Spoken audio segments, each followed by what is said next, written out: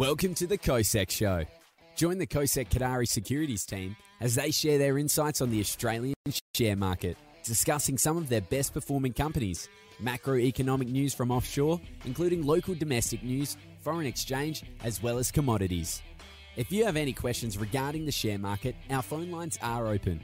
You can dial in on 1300 854 151 or alternatively email info@kosec.com.au. Exclusively on this show, each guest will reveal their hottest stock pick. For more information on any of the topics discussed, go to kosec.com.au. The information featured in this program is general in nature and does not take into account your personal circumstances, needs, or objectives. Guests appearing on the program may own or have commercial arrangements with some of the companies mentioned. Before making any investment insurance or financial planning decisions, you should consult a licensed professional who can advise whether your decision is appropriate for you. Good afternoon, investors. My name is Will Brownlee, and welcome to the KOSEC Show, where we discuss all things relevant in the market this week. Macroeconomic data, currencies and commodities, top performance for the week that was, and of course, our hottest stock picks for the week to come. Before I go any further, please, as always, allow me to introduce my investment panel and resident experts in the market. To my left, the ever wonderful Miss Caroline Wong. Is there a doctor in the house? Our master of maths, Dr. Adam Chodakowski, and of course, the ever mystic Mr. Louis Mossman. Ladies and gents, how are we doing today? Let's start by having a discussion about Dr. Adam Chodakowski's tie. Very nice. I like that. It's very out there. I like that. That's very, very good. Quite unique. Thanks. It's one of my favorites, actually. Yeah, very good. Very, very good to hear. So, end of a week. It's been a very good week. We've had a good day yesterday. We had another good day today. We ended up another 0.2% today. Mm-hmm. So we hit our record highs, 3 times this week? Yep. And the US hit it last night again. They shrugged off a few sort of inflationary fears. One of the things that I've been finding very, very interesting is we are very directionless on the SPY futures. SPY futures are showing us nothing, and yet we are moving in big directions. I think yesterday they showed that we were going to start the day down 0.04%, so flat. And we actually finished the day up 0.6, so over 0.5%. So what do you make of that? Why is there so directionless in the SPY? Is it just because people are literally just taking it as it comes, or what do you think, Mr. Mossman? Yeah, well, in my market wrap I gave this morning, actually, I did mention that there was a lot of data released this week across all major economies across the world, and that data really didn't surprise anyone and didn't move markets substantially across anywhere, really. The main one, and this is what the market was waiting for all week, really, and this was the one that was building up, and it's the CPI inflation data. Now, every month, I suppose inflation is ramping up, and the narrative anyway is ramping up, so we're focusing more and more on this inflationary narrative. So the data that was released last night, and this is for May, was the Consumer Price Index rising 0.6%, which is actually the second largest monthly advance since 2008. So that's, of course, at the midst of the GFC, and that represents CPI rising 5% over the last year, which again is the highest since for the last 13 years. So it's representing that inflationary narrative is just continually extending. But as I mentioned just before, it didn't really impact the market. It only in the positive way, if anything, the market went up. Exactly. Well, exactly right. But it only beat estimates very, very slightly. So the market had quite already priced this in this inflation narrative. What was it meant to be at? It was meant that analysts were expecting 4.7. Yeah, so very only slightly beat that. And I suppose the inflation narrative every month we're expecting it to come, so it's being priced in. And again, I don't expect that to change for the next month of inflation figures coming out. So what it really represents is, I suppose, prices are rising throughout the economy. But one other thing, that prices are being spread out more across the economy. So we've got inflation in our core commodities. We know that prices are through the roof, but now it's leaking into what those commodities actually produce. So the areas that saw the most inflationary pressures were used vehicles, household furnishing, airfares, and apparel.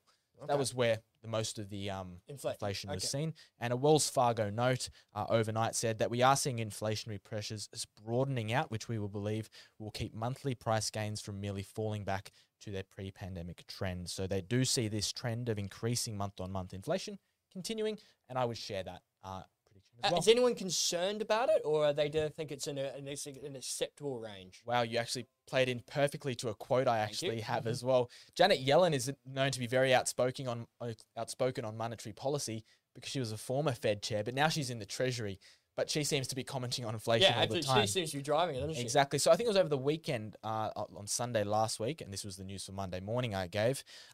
She said that if we end up with slightly higher interest rate environment, it would actually be a plus for society's point of view and the Fed's point of view as well. That's off the back of a higher inflation rate. We've been inflating inflation that's too low and interest rates that are too low for too long now. We want to go back to a normal interest rate and a normal inflation environment. What do you think? Definitely what's being achieved. So at the end of the day, inflation's not always a bad thing. So at the Neither are moment, higher markets interest aren't rates. scared. Neither are higher interest rates. It's showing the Exactly right. sign of a good economy. We would Of say. a healthy economy that needs to be reined back Yeah, rather exactly. than supported exactly, with, exactly right. accommodative Absolutely. policy. I've always been quite confused by that. I've always thought whenever I see back in 2017, we saw the Fed change rates. I think it was a tiny bit of a hike or something, and I was always confused. I'm like, isn't that a good thing? Doesn't that mean that the economy's doing well? And so it's always going to be interesting. So catch 122. Let's leave the US now and let's travel, jump in a jumbo jet and go all the way over to Europe. So Dr. Adam, have a quick chat to us about, because recently the ECB has met. What's your take on that? How did we all go with that? Unpack that a little bit for us. Yeah, absolutely. So that was one day before. So they also had quite a few announcements there. So overall, like if you look at first, like looking back at some statistics in the past months. So if you look at the annual inflation, we have February 0.9 and March 1.3, April 1.6. And then now May was 2.0. Yes. So annual inflation is like steadily growing and growing. And so they also actually expect that there will might be some inflation further down this year. But an overall estimate for this for 2021 is 1.9. So that's actually below their golden 2% that they want. So as such, they decided, well, we will not really be doing anything. So they have just really been steadily and cautious. So no plans of tapering at the moment. So they have this 1.85 billion of emergency fund, and they have still 700 million they can spend until March 2023. So they were saying we are no change in plans. They still have it, and there is also some flexibility in when exactly they can use that. So, but at this point, there are no changes to reduce any of those amounts. Yep. And at the same time, they're saying, okay, things are going really well. They're actually happy with the 2%, similar to, as you were saying, in US. So no changes to interest rates. So overall, they see things positive. So there are also some estimates like for growth domestic product. So 4.6 this year and 4.7 next year. So for the whole Eurozone? Yeah. Yeah. This is all for whole Eurozone. Yeah, just going back, just an upgrade as well. Yeah, all are upgrades. So both for the interest rates. So 1.9 for this year and 1.5 for next year for inflation. So that was also upgrades. So a lot of upgrades actually. Going back to that rate decision as the inflation and monetary policy. Monetary policy does, of course, have a lagged effect. So yes, of course, we do see the effect of lowering interest rates and quantitative easings over the weeks and months preceding a decision.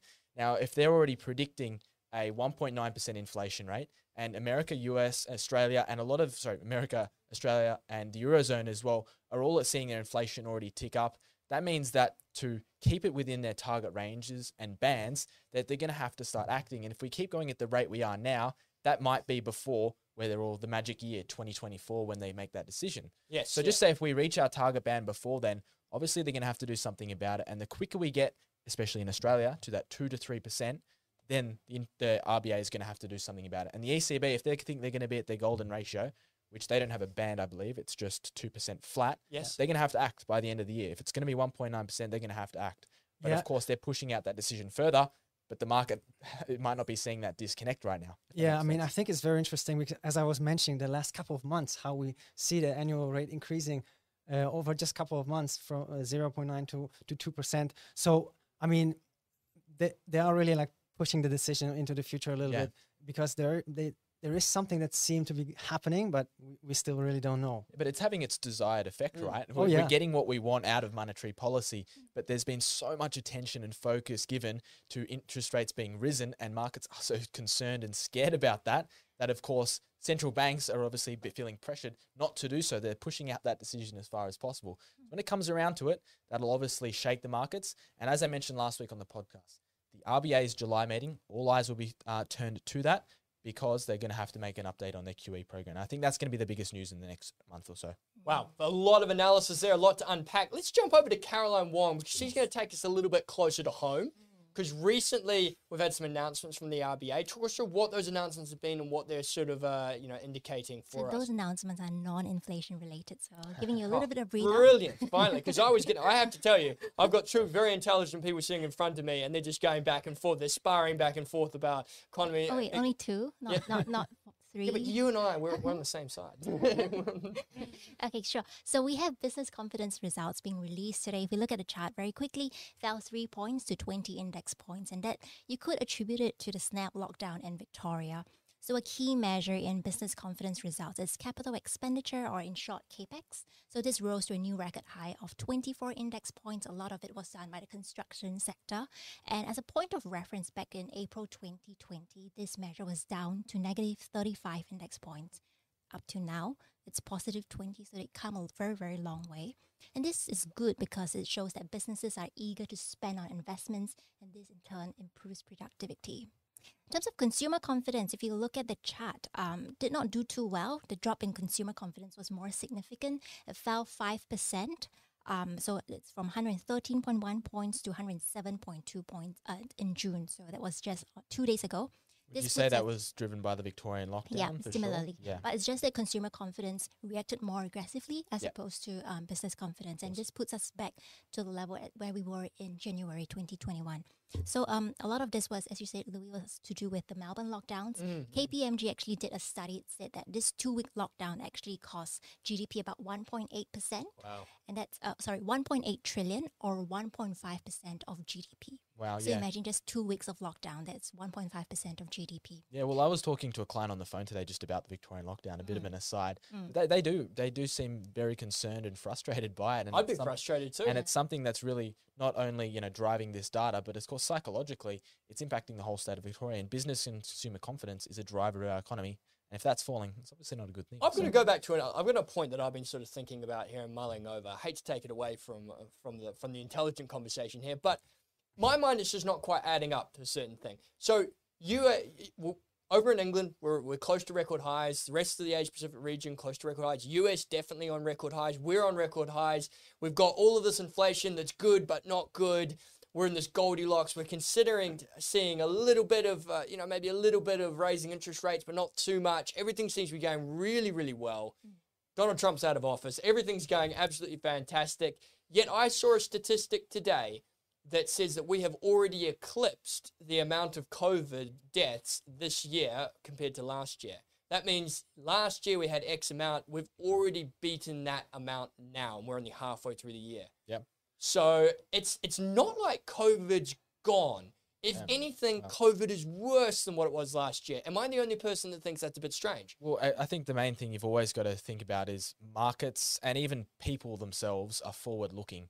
So the outlook back last year was far bleaker than it is right now. So though it might be higher, more people are dying, there's more cases, the outlook for the future is probably more positive because everyone's getting the jab and the vaccine rollout. Though it's not impressing everybody, it's still doing quite well. And again, the outlook is a little bit better. So I understand that, but the outlook I think is driving. I mean, there is also the G7 and then later G20, and I'm sure they will be talking about a lot about vaccination and trying to push these things forward. Yeah. In a big picture. Exactly. Great analysis, guys. Ladies and gentlemen, you heard it here first. We're going to take a short break. If you have any questions for our panel, please feel free to take a video and email it through to info@kosec.com.au. Everyone who does will receive a copy of our book, Stock Market Success, Retailing in Dymocks for $39.95, or our magazine selling in news agencies Australia-wide for $19.95. In the meantime, like, subscribe, and hit that bell, and we'll be back shortly with your currency and commodity overview.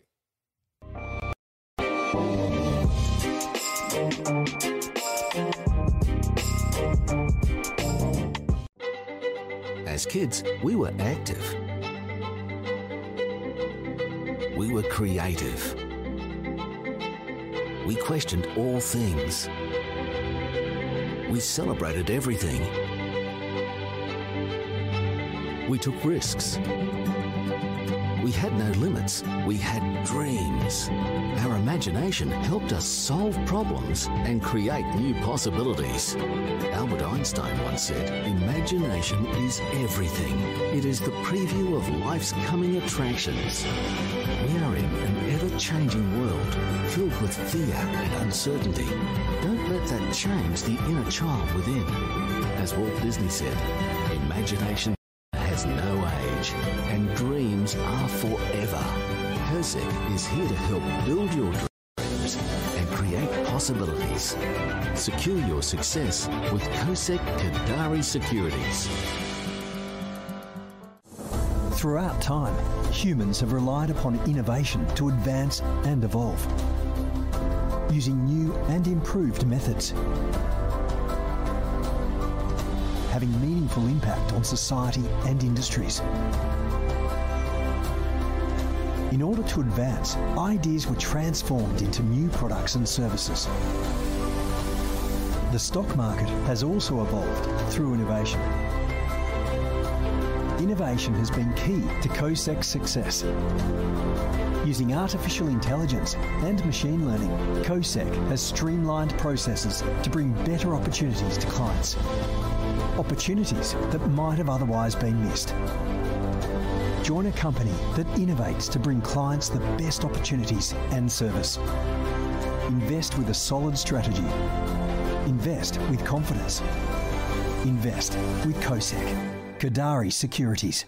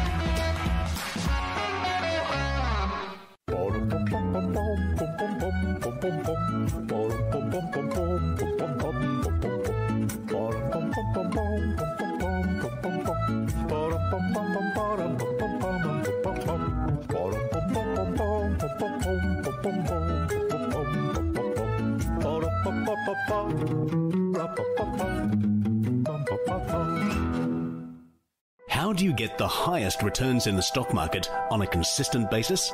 Obsessed with this idea, Michael Kadari forms KOSEC, Kadari Securities. He seeks, in his own words, a revolutionary investment strategy based on better information and knowledge.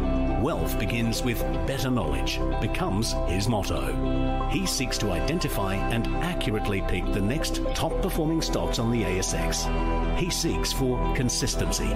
Michael Kadari creates a unique stock market filtering system he names Lotus Blue, named after a flower that blooms just once.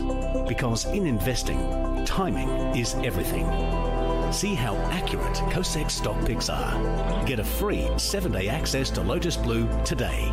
If you want the KOSEC investment edge, you know what you have to do. Call KOSEC now or visit kosec.com.au and take advantage of the insights he reserves for his clients. Do you follow currencies? Want to know how the Aussie dollar is travelling? Do you love commodities? Do you see gold prices rising? Do you see more demand for oil? Do you see the world economy growing? Get the latest in-depth analysis and discussion on commodities every week from real traders. Get real insights only on the KOSEC Show.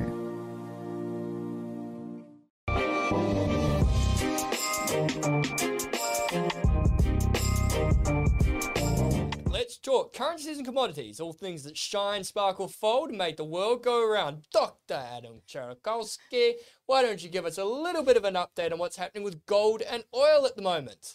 Thanks for asking. Yeah, so I wanted really to show the graph of how gold have been evolving. So I really think that here we can really see how sometimes announcements, they really influence the market.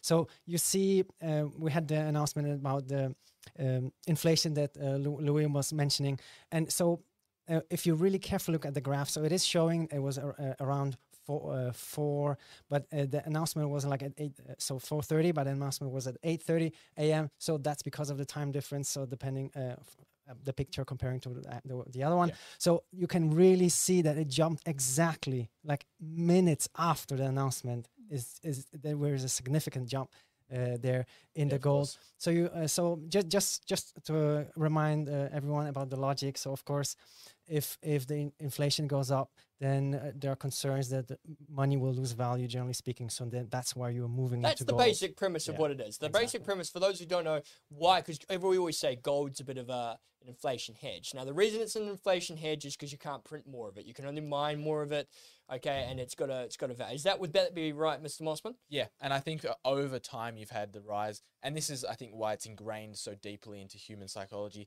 that over thousands of years we've had countless forms of money and way to transmit goods and services, but one that's been there the whole time, one that still maintains value, and one we still talk about today on podcasts is gold. Yeah. So just overview for the week. So gold was up 1 week. So Western Texas was 1% and Brent was up 0.6%. So there is still a positive movement in gold overall. And what is driving it? Well, it's really like what we have been talking about again and again from week to week. What's happening in US, Louis? Demand recovery. Yeah, I think you said oil, not gold. Oh, sorry. Yeah. West Texas gold. Hey, this is brilliant. Yeah. So sorry. So moving on to oil. Yes. So now I wanted to talk a little bit about some numbers. So here the oil is up 1% for Western Texas and Brent 0.6% over the week. So a little bit of a mixed bag for the week here. So not a really big change. So when we really see, at the table of what was happening, so the demand for crude oil is pretty strong.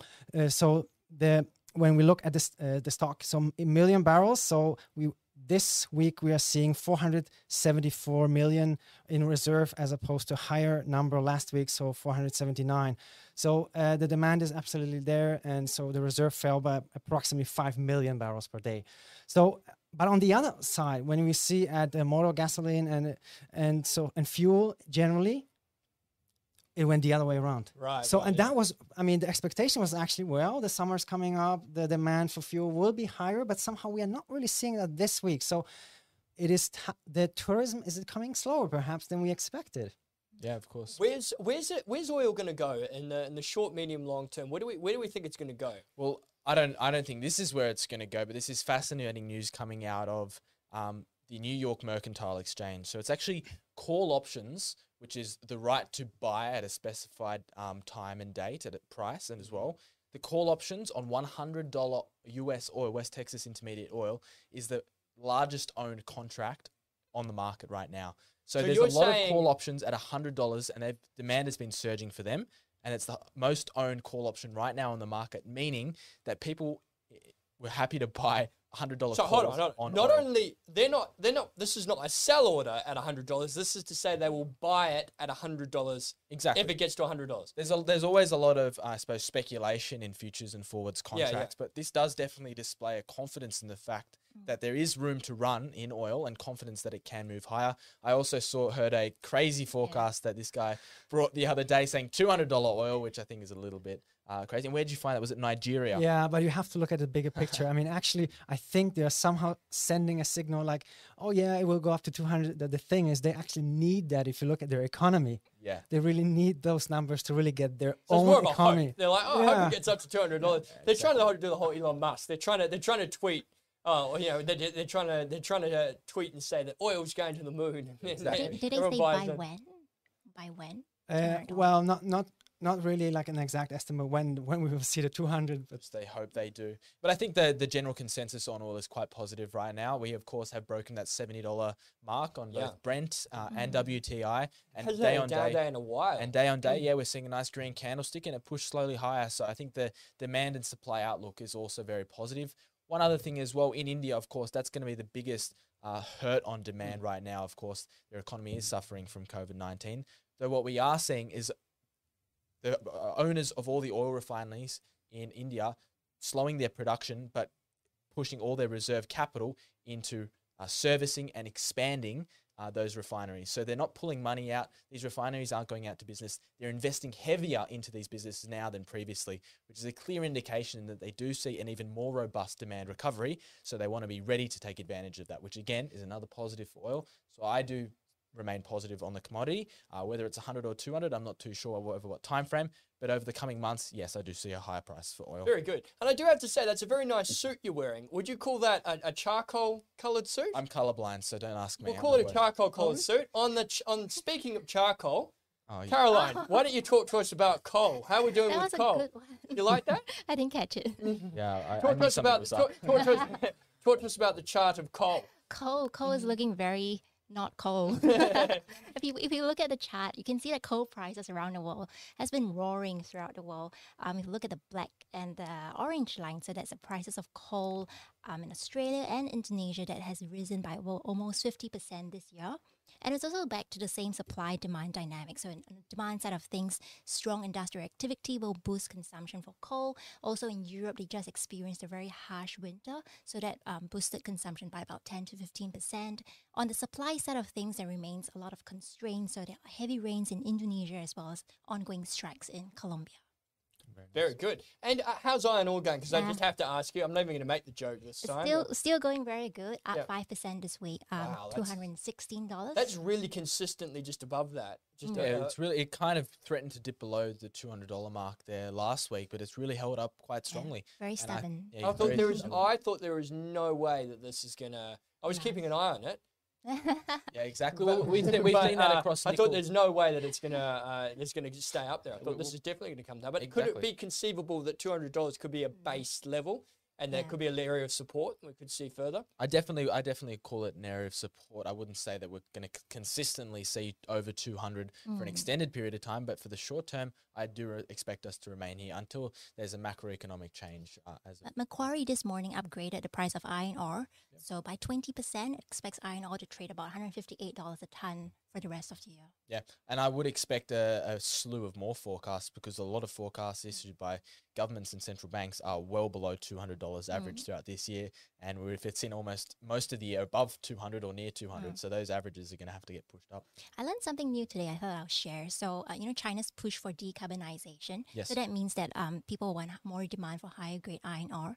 And high grade iron ore, there are two benefits of it. So first, it improves productivity, and then second being it has less impurities. So when there are less impurities, it means that it consumes less coke and limestone, and so it therefore emits less carbon. Right, very interesting. Well, there you go. I'd like to add to that as well, because this week we saw on that whole decarbonization thing, and of course, China's looking to create a more sustainable, renewable economy. They've actually canned Bitcoin mining in a province of China, and it's one of the first of many, right? So, sorry, only first of a few, with the possibility for many to come. So they've banned Bitcoin mining. Obviously, it's very, very computationally intensive, meaning you need a lot of electrical power to do Bitcoin mining itself, and they've completely banned it. Now, China's the biggest Bitcoin miner in the world as well. So if we do see, I suppose, less mining in China, that could be good for the rest of the world, and the Bitcoin supply obviously would draw back in the short and near term. But one other thing to mention for Bitcoin this week, and I think this is the most significant news, is El Salvador, a tiny small country, the first country in the world to officially legalize Bitcoin as legal tender in their economy. So they have said that we can transact that. Institutions can borrow and lend in Bitcoin, and it's perfectly legal to do so. But the IMF actually came out last night, and said there are significant risks. There are significant risks. Sound like an old granddad, or I don't know about that. Exactly right. And the first thing that caught my mind is, okay, they haven't done their research. They're not gonna say we agree with it, because they don't really know what's going on, and they don't have the confidence in it as of yet. So they haven't recommended it, they haven't condoned it all they've said is there are risks and will continue to support El Salvador moving forward. Very, very good. Ladies and gentlemen, if you're interested in learning a little bit more about cryptocurrency, is this something that you've been thinking about for a while? Do you think it's maybe time to buy or invest into cryptocurrency? Please always, as always, feel free to email us and let us know. It is something that we will put on a presentation in regards to. Mr. Mossman and myself will sit there and we will take you through the finer details of how it gets about, all the other altcoins, etc., etc. Let us know. Our phone lines are now open, but you can also send us an email just asking for that webinar or some more information. But for now, back by popular demand, we're going to go to the next section of the show. This is Street Walk, Street Talk.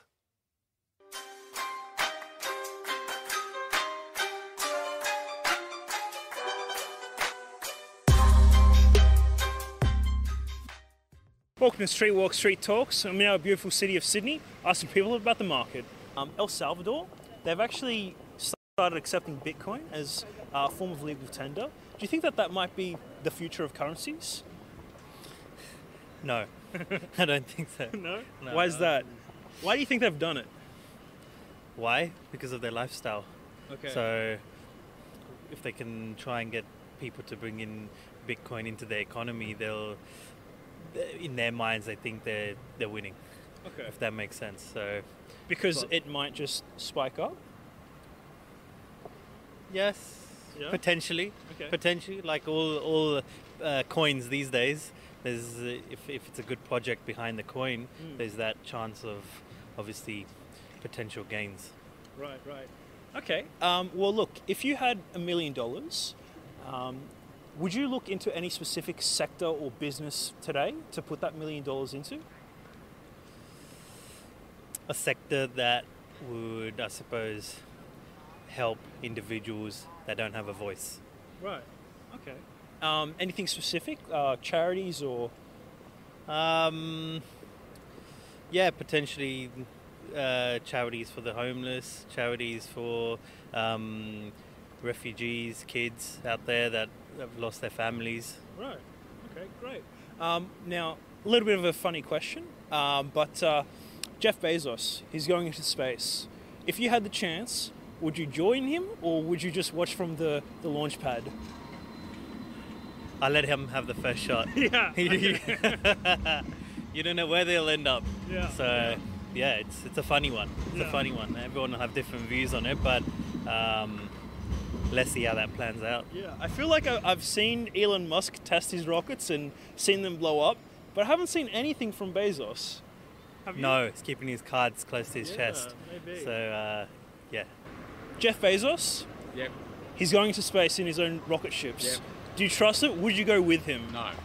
El Salvador has just recently started accepting Bitcoin as legal tender.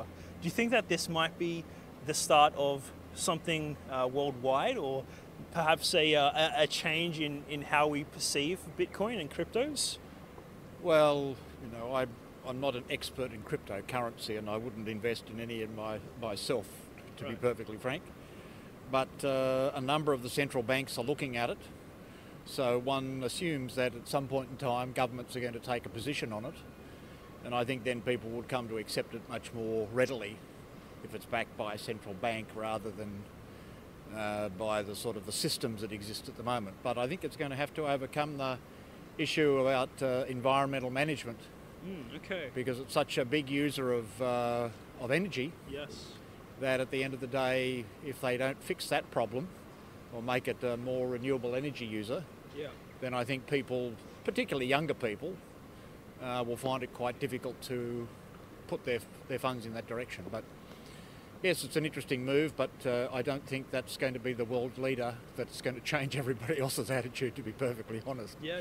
Now, you said that you yourself wouldn't do it. Is that just because of the fluctuations? Are you more of a long-term investor? What is your sentiments? Well, I invest, but I don't invest in a currency situation like that because, it fluctuates. There doesn't appear to be any basis on which it moves. I have no idea of how the supply and demand works with cryptocurrency. Right. It just seems to be very, very unusual. Yeah. But I'm sure there are people out there that have made a fortune in it.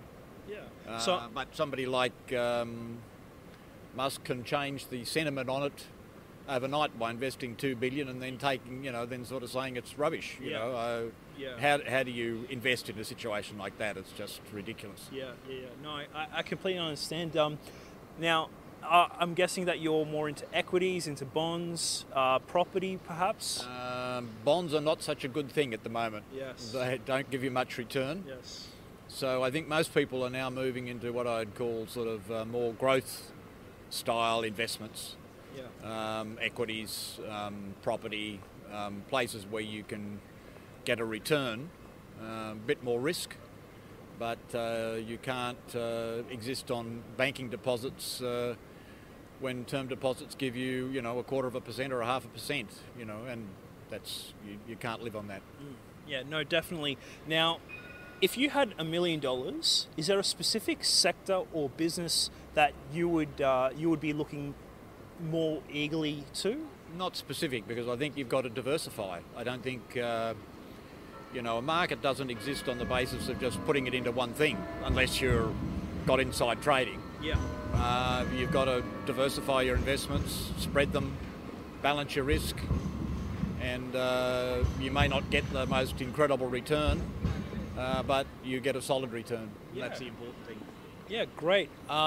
Now, a little bit of a funny question. Jeff Bezos, he's recently said that he's going to go into space. Yes, he's going to go into space along with his brother. Would you join him, or do you not trust his efforts? No. I think, look, these days people are not going to do this without it being incredibly safe. And, I think, look, they've shown that they can do this. And it's 10 minutes is all they've got up there. Yeah. So it might be a bit of a bumpy ride coming down when they land in the desert. But beyond that, I think it's certainly most probably safer than going in a Boeing 737 MAX or whatever it's called. Okay, so you think it's safer? Well, certainly those ones aren't safe at the moment. I don't think anybody wants to travel on them, even if they are going to find a way on. Okay, all right. Okay, great. Thank you so much for your time. Take Cheers. care.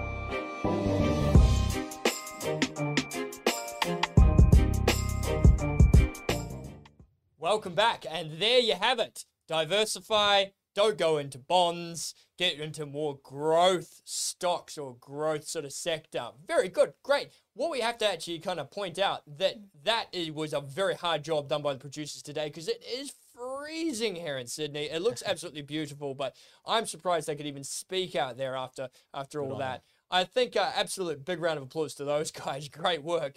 But let's unpack what the main theme really happened there. We talk a lot about El Salvador, a lot about Bitcoin, a lot about that. Obviously, the normal narratives kind of pop up. Yeah, it's too, obviously it's too energy intensive. They've got to find out the regulatory risks and stuff like that. But what did you really take from what they were saying, Mr. Mossman? One of the first things I did take from it is how subject to people like Elon Musk and really short-term news fluctuations. But I think people have to understand your intentions in cryptocurrency have to be very set in stone. Are you trading this? Are you investing in it? What do you want to gain out of cryptocurrency? Do you believe in the long-term prospects of Bitcoin and cryptocurrency? Because at the end of the day, trading Bitcoin, I agree, it's very difficult and it's very volatile. And you have to spend a lot of time and attention to it. And it is subject to fluctuations like that.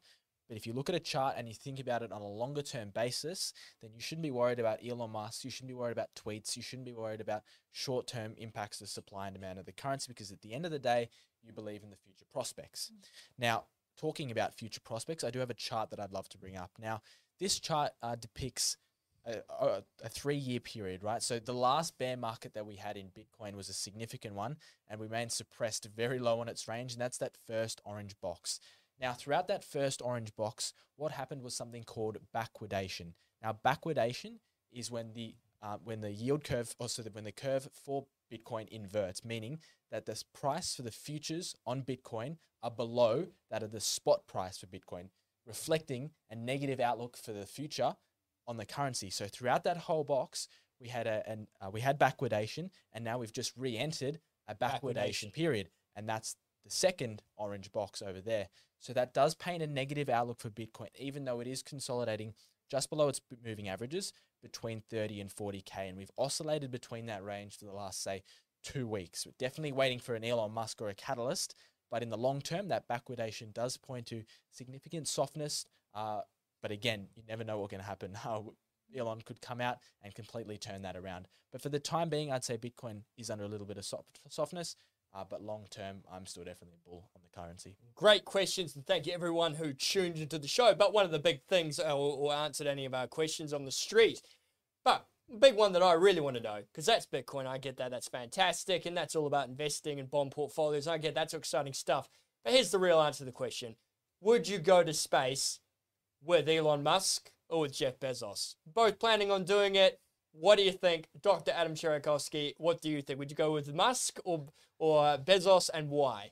Well, I would definitely pick Elon Musk, and for a number of reasons. Like, somehow I don't know, I really like the stuff he get himself involved into. Like, I mean, electrical cars, I really think that's such an amazing initiative. I mean, and I really think that he has really been one of the persons that have been changing the world in that direction, like of optimism in electrical cars. Before it was popular to do so as well. You know, he was innovating that space, and he jumped into battery technology and electric vehicles before it was a thing, and that's why Tesla is the biggest EV company in the world. Okay, so we've got one vote for Musk. Caroline Wong. Guess. Well, which one's got the more receding hairline? Bezos. You reckon Bezos? So you'd like to go Bezos. Okay. Why? Just... Because you can't touch a married man. Oh, I see. I like that. Okay, I like that. That's a good answer. I like that. That's actually pretty. So you say, okay, I get that. That's nice. All right. What about yourself? I've been Mr. thinking about this question all week, and I haven't stopped thinking about it. Jokes. To be honest, I'd probably go Musk as well. I think he's just got a bit more clout about him right now, and he's a bit more topical, interesting, eccentric. I think you'd have a better yarn with him than you might Bezos. Bezos seems a bit too serious to me. I reckon we could have a good chat about Doge on the way up. So. Very good. Well, I'm going to tie it all because I'm going to say Bezos. I'm also going to give a very good reason why it is. He started off in finance. I know he walked on Wall Street, so me and him would be able to have a conversation about that a little bit. But he's also very much like Amazon's a tech company that started off as a bit of a supply chain company. Drop shipping company. They've sort of done a lot of things. I, having done my master's in business, am very interested in the operations aspect of things. I'd love to have a quick chat with him. I would also really like to meet and talk to Elon Musk. So if he is listening to this, please just email me. Don't be offended by that. But at the end of the day, you're going to talk to me about stuff that I've got no idea about. I don't know anything about cars or anything about electricity or anything about that. I'm not an engineer by background. So there we go. Thanks very much, guys. So that's Street Walk, Street Talks, commodities and currencies, and the events that have shaped them. Now, are you a bull or a bear? Let us know. Our phone lines are now open. For the meantime, like, subscribe, and hit that bell. We're going to be back shortly with the best and worst performers in the Australian market this week.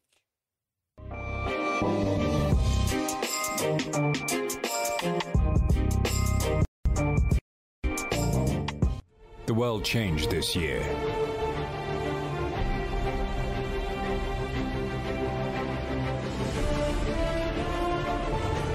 So did the stock market.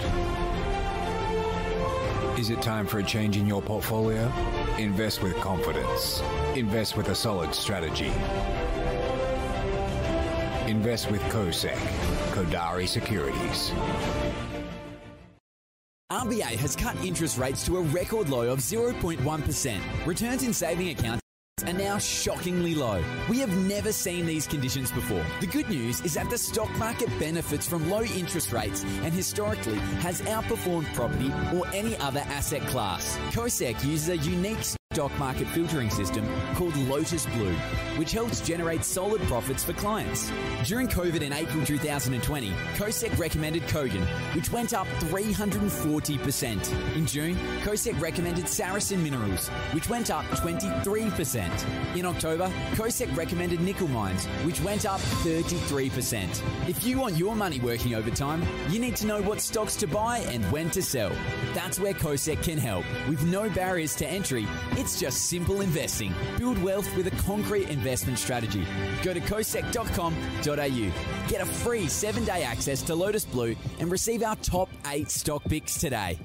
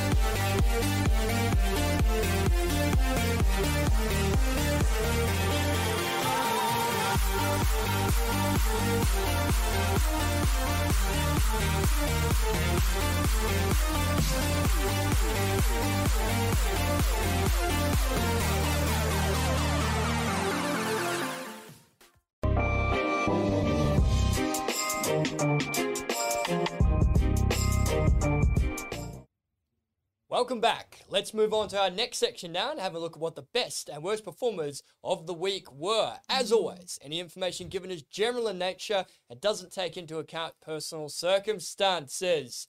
Let's go over to Caroline, our queen of charts, and have a chat to us about what's sort of been going on this week. What sectors have done well? Okay, we jump straight into the chart. You can see that it's a very good week. We touched 7,300 points. So that's very good. Top performing sector this week was IT, up 5%. So Altium, printed circuit board player, was up more than 30% this week. So what happened was this Autodesk, it's an American software company, actually offered to acquire the company at $38.50 a share, but it was unfortunately rejected. That was one of the stocks that KOSEC was involved in, and it was one of the stocks that we sent out on a hot opportunity email on the 25th of May. So a lot of very happy KOSEC clients. We'd love to say we knew that was coming, but it was completely, it was out of the blue. Like it was just one of those freaks of nature things. Went up 40% in one day, had a big drop the next day or the day after, and it was basically they made an offer and then they turned the offer down. What it does show that, you know, we weren't the only ones that saw Altium valued less than it should have been. So obviously this company, Autodesk, they're a $68 billion listed US company. They saw after Altium valued at $38.50. Obviously they didn't reach that, but we also identified the fact that that company was severely beaten down and definitely an opportunity. That's why we sent it out. So still kudos to us, I think. Very good. I'm glad you said that. Brilliant. Caroline, continue, please. So the worst performing sector was financials, which actually isn't that bad. It's just down 1.16%. I think a lot of it was done by NAB, National Australia Bank. So I think it's supposed to be subjected to multi-million fines by Austrac for breaching anti-money laundering laws as well as counter-terrorism laws. So that didn't bode too well for NAB this week. Less than an ideal, but generally quite positive week on the market, certainly selecting stocks you can do better. Ladies and gentlemen, we have had a video question emailed in from one of our viewers, and we are going to go to that right now. With anticipation leading up to the Afterpay money launch, how do you think this will impact competition within the finance sector? Thank you very much for emailing into that. Right, Afterpay Touch. I love questions about Afterpay Touch. Brings me back to 2017, where just about every single day someone was talking about Afterpay Touch. What do we think in terms of the idea that they might be sort of disrupting that whole space, coming on with the CommBank? Is it going to be a disruptor or not so much? What do you think, Mr. Mossman? I've had very strict views on the whole buy now, pay later space for quite some time, and nothing's really changing it, really. Yes, there are innovations, as was mentioned. Afterpay do have a new product they're offering, but I still believe that it's very hard to differentiate their core product offering, which is, you know, lending money. And again, it's not something that's too hard to copy. And we've got so many buy now, pay later players on our market. And now we've got the Commonwealth Bank of Australia, which everyone has some sort of involvement, whether it's through NetBank or KOSEC, or they've got a home loan or insurance. I mean, everyone's got something to do with KOSEC. So it's a very hard space to get that competitive advantage. The only thing Afterpay has is first mover advantage. First mover. And that's something they're still maintaining. So, look, I still like Afterpay. I still think they're the best in that space, and they're going to dominate that space for time to come. As an investment when it comes to their share price, I still think they're generally terribly overvalued, and I think that's something. But their next biggest one is Zip, and how much is Zip? $10, $5? Yeah, I'm not too sure about that market cap, but the market cap is ridiculous for the revenues and the cash flows that they bring in, the actual profits they make, which is negative, to say the least. But again, I do see them to be the strongest player. Yes, you can still trade that stock if it looks right technically, but as a long-term investment, I'm still not a fan of buy now, pay later. Very good, and I hope that answered your questions. Keep them coming. Ladies and gentlemen, every week we get an opportunity to sit down with the CEO of a company that is either listed on the exchange or preparing to list. This gives our viewers a very unique insight into the minds of their CEO, the product, the performance, and the future projections. This week was a true light bulb moment as we got to sit down with the CEO of Foz Lighting, which is an Australian company in the lighting space, ironically enough. So we're going to go to that right now. I hope you enjoy.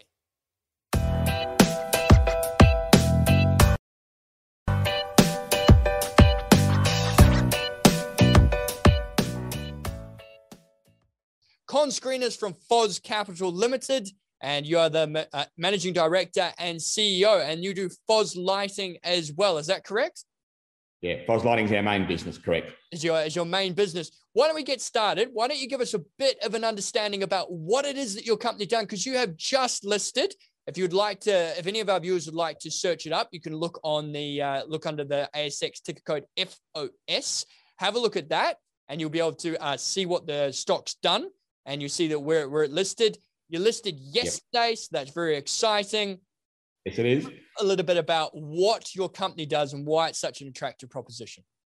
Yes, thank you. So FOS Lighting manufactures, designs and distributes commercial lighting to the commercial industrial market in Australia. So we fit out large buildings, offices, hospitals, schools, football stadiums, prisons, railways, all those type of projects that are either newly constructed or refurbished. Mm-hmm. We design the lighting and then manufacture bespoke lighting to go into those projects. So we're the large factory in Brisbane that manufactures a lot of our product, and we're one of only 4 or 5 truly integrated manufacturers left in Australia that actually still manufacture lighting, and we're pretty proud about our manufacturing pedigree. I've been manufacturing in this industry for 40 years, so we're sort of true believers of manufacturing, and we're not ones to be looking just to import every product we possibly can, albeit we do import some product. Excellent. So there's a lot to unpack when it comes to that. First and foremost, I'm sitting here thinking, I can't think of anyone that makes lights, and you guys clearly do a very, very good job of it. You said there's only about five sort of companies in Australia that do that. Yeah? Yeah. So look, I've been in this industry 40 odd years, and I've had various businesses along the way that I've built up, bought and sold, and FOS Lighting is only 2 years old. Yes.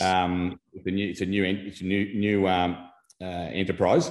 But our history goes in this industry a long time, and over 20 years ago there would have been 20 or 30 manufacturers making various types of light fittings for the commercial market.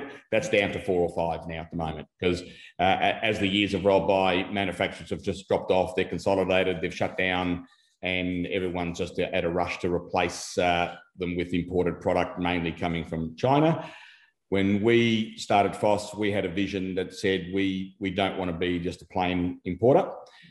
We want to manufacture products. So we acquired our first lighting business in April of 2019, a company called Friend Lighting. It's a 30-year-old company that manufactures product in Brisbane. So we bought that as our base manufacturing facility, and then we've built the business up around that factory over the last 2 years. We now have offices in all states of Australia and New Zealand. We bought another business called JSB Lighting in November of last year that also had a smaller manufacturing facility in Brisbane. We've now combined the two into one under the one roof. And we manufacture over 50% of the products that we sell are made our own products that are made in our factory. So we push hard to make locally. Yes. We don't really try and compete with the large volume, low cost imports. We really can't compete with those. So we go after projects where there's a lot of specialised lighting, and then we manufacture bespoke lighting on a project by project basis, as opposed to manufacturing volume products that we stock on our shelves and just push them out.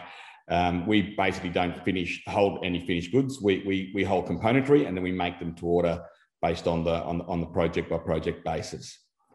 And that's actually the manufacturing side has been quite beneficial over the last 12 months through COVID, because as the borders shut and supply chains got interrupted, we were one of only a few lighting companies that were able to keep product moving without too much disruption. So that's been quite beneficial to us. And I think as a general view, the market is going back a little bit towards Australian-made product than they used to. Absolutely. So the true blue Australian sort of manufacturer of lights. Would that be a sort of a summing it up in one sort of phrase? Absolutely. So Absolutely. for investors that like keeping things here and like the whole kind of, I suppose, the idea of, the patriotism behind keeping your investments here and funding local, that's something you guys are really, really strongly pushing. Is that right?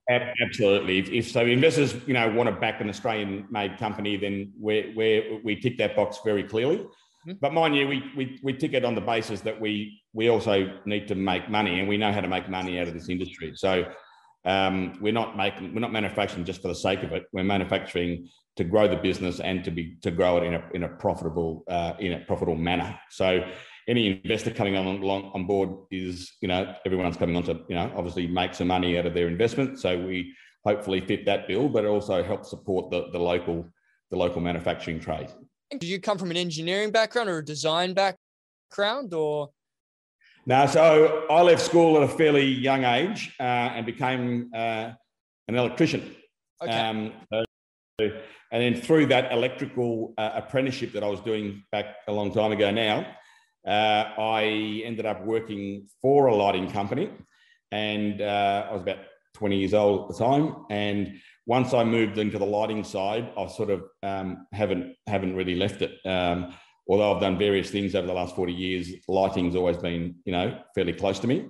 Yes. And back then, it was also manufacturing. So that I've been involved in production and manufacturing all the way through my sort of 40-year working life. Fantastic. So you come from an electrical background. Okay. I come from a finance background. So forgive me for one second. I'm going to talk finance because we talk a lot on the show. And in fact, I talk a lot with, economists, et cetera, and they talk about what's called an infrastructure-led recovery coming out of COVID-19. Now, infrastructure-led recovery, for the viewers who might not be aware, is obviously where instead of giving retail, instead of giving out cash, what you do is you actually build buildings, you build railways, you build factories, etc. And that's how you prop up the economy. Now, one of the most famous infrastructure-led recoveries is, of course, China's one at the moment. But there is a certain aspect that we are doing the same thing in Australia. And that's what all these, big sprouting up, big factories are going on, that sort of space there. So your business, FOS, so FOS, falls in very nicely into that category. If you're an infrastructure directly into that category. Yep. Yeah, exactly right. So absolutely brilliant, because that's something that a lot of investors are looking for. And then when you tie that together and say that you guys are actually, a lot of what you do is made and presented here, made and imported, made here, and then obviously used. That's something that's quite special, quite unique. Would you agree? Correct. Yeah. So because we work in the commercial industrial side of the lighting industry, as opposed to the domestic retail, we don't do any lighting for homes and houses. We're not in that part. We're not in that part of the market. So we only target commercial industrial projects, and the government infrastructure spend all falls into that commercial industrial side. So they're building underground railways here in Victoria at the moment. That's probably the biggest project going around. So the Metro Tunnel. So we are actively working on that project and many others. The hospitals, and I mentioned hospitals and schools and prisons. So that's all fueled by government spending. And the way, as you've mentioned, the way that they're trying to stimulate the economy sort of through this COVID period is to just keep spending as much money as they can on these type of projects to stimulate activity, so the money keeps flowing around. So we are a direct beneficiary of that. One of the things I have noticed is they're actually going to, I don't know if you're aware of Sydney, but in Sydney we have a tiny island that's in our bay called Cockatoo Island, and it used to be a convict island. And I know that, and it's obviously World Heritage Site right now, and they're renovating it massively. Is that the kind of thing that you guys would do with the big sort of renovations of that? That would fall into the category of what we would do. And we do a lot of museum work and art galleries. That's very specialist. That's very specialist lighting, isn't it? Correct. Yeah, exactly. So in effect, we only go after projects that have a degree of difficulty to them. If it's a stock standard, vanilla type project, that doesn't fit our bill, right? That sort of fits more of commodity volume, low margin product, which we don't really compete in. So we look for the difficult projects, the difficult engineering projects, and we employ about 50 people. About half of them are involved on the manufacturing side, and the other half are involved in engineering and sales. So we will work hand in hand with a client, whether it be a builder, an architect, an engineer, an end user, and work out whatever their lighting problem is, and then we build a product and design a product around that. So I'm gonna forgive me if I'm being an idiot here, but one of the questions, let's just say, for instance, here in Sydney, because I'm only going to reference Sydney because our viewers are in Sydney as well. We've got an art gallery. Okay, now I know I've been to the art gallery many times. I know it is very peculiar about the way in which it's lighted because different art. I know that they do the statues with different lights, etc. So the architect of that would come to you guys and say, "I need this specific lighting. Can FOS kind of create that for me?" Am I on the right page with that? Yep, 100%. So we have product ranges that suit certain applications. So we have a product range that specifically is designed around art galleries. Oh, wow. Okay. So those products are very unique to art galleries because they're high output lights. They've got to be directional because they want to only light the piece of artwork that is on the wall, let's say, okay, as opposed to splashing light in a room. In an art gallery, they want to specifically light around the artwork that's say on the wall, so that the light fitting has to be focused, whether it's round or square, around that type of product. So very unique lighting. It only really gets used in art galleries. It doesn't really get used outside of that sort of market. So highly specialized. There'd only be 3 or 4 people that produce products like that. So when it comes to that type of thing, they would come to someone like us who has a range, and then we work with them to work out whether we can use our standard product for that application or whether that product has to be modified in some way to do something special that they want us to do, type thing. So that's typically the type of jobs that we would work on a day-by-day basis. Perfect. So from an investor's perspective, and we always talk about investors because a lot of investors watching the show, obviously, right now they're Googling FOS. That's FOS Lighting. The ASX code is FOS. It's just listed a couple of days ago. This will actually be airing in about a week from now, or maybe this Friday. So it will be a little bit delayed. That's no problem whatsoever. For people thinking, right, where's the future growth for this company? Where are you going to go to from here? Where's your expansion? Are you going offshore? Are you going to be located just here, domiciled in Australia? Where are we moving to from here? So although myself and my business partner and a lot of our staff have been in this industry for 20 to 40 years, some of us, FOS is new, only 2 years old. So we've done the 2 acquisitions to build up a company that's got a national footprint, a big factory in Brisbane and about 50 staff. Yes. But we've done that in the 2, and we've got the listing away, as you said, on yesterday. So I know you're going to hear this later, so it's Monday the 7th, we got the listing away. So the whole purpose of the listing and how we've detailed it in the prospectus, if anyone wants to read of that, is that we know this industry really well, and we think we can grow this business to a fairly large business, predominantly through acquisitions. So we want to go and acquire other similar type of lighting businesses that work in a similar way that we do. And there's a few of them around Australia that they're all established. They're all been here for 10 to 20 to 30 years. And we want to acquire some of those businesses to build a much larger scale and get some economies of scale out of putting these businesses together and getting as much of their product through our factory as we possibly can. So it's really a growth by acquisition and aggregation type story. It's a very fragmented industry because lighting is so specialised. Not any one company can do all the different types of lighting. So there tends to be a lot of smaller boutique type lighting operations that specialise in a certain range of products. So we're looking for product, for companies that have something unique about them that we think can complement our existing product range. So we want to build, a much larger company. We're aiming from a revenue point of view, our next sort of target revenue is somewhere around $50 million. We're about 15 million at the moment. We want to target, the next stage to about 50 and then on to about 100 and become a really in the Australian industry. And I think for the next couple of years, we'll concentrate on Australia. We'll concentrate our resources here and we really have a small market share at the moment, so we think we can grow the market share quite dramatically over that period of time.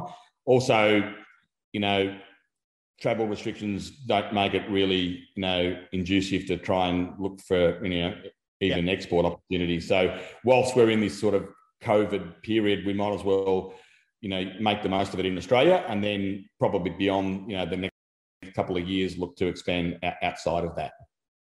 Con Screenis, the CEO for FOS Capital, MD as well. Thank you so much for joining me in today. You're a gentleman and scholar, good sir. I hope you enjoyed that. Thanks for having us.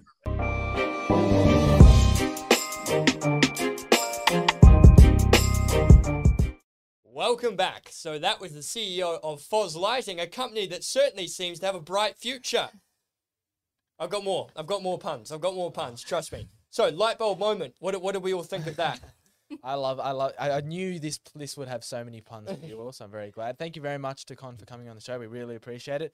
It's always good to hear someone like that. Again, a CEO, as we mentioned, week on week, is very passionate about their own companies. That's good. Yeah, absolutely. It's great. And I don't know how you can be so passionate about lighting and stuff. I didn't know anything about lighting, but it's one of those things you like. So what he does, obviously, is he's involved in the industrial lighting. So, in big hangars and stuff like that, they always import lights to go up there in big airports. You've seen, like I've been to some of the airports in Dubai and very commercial, and they're just customizable and commercial industrial projects. So this isn't the light bulbs you walk into IKEA to buy. These are very specified to projects. And obviously what Con said is that he's very niche market because they can actually do the lighting for things like the art galleries and stuff like that. Absolutely fantastic. And I think there's a big push to be more locally acquired in a lot of ways. Yeah, no, I wasn't sure if it was mentioned there, but they're only listed this week, so they've been only trading for 5 days. So congratulations to the entire company for that.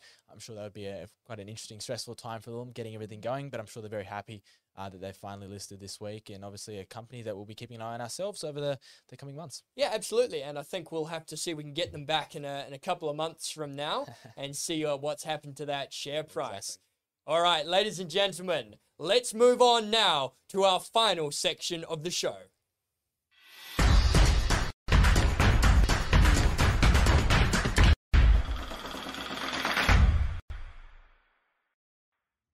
So here we go. This is what investors are really looking for. They're really after to find out exactly what our panelists are looking at for the week to come. So, all right, guys, this is your time to shine. What are we looking at this week, and why do you like it so much for the week to come? And I'm going to start off with the doctor of maths himself, Dr. Adam Tedekowski. Why don't you tell us a little bit about what you're looking at this week? Yeah, thanks for asking. So my pick for this week is Credit Corp.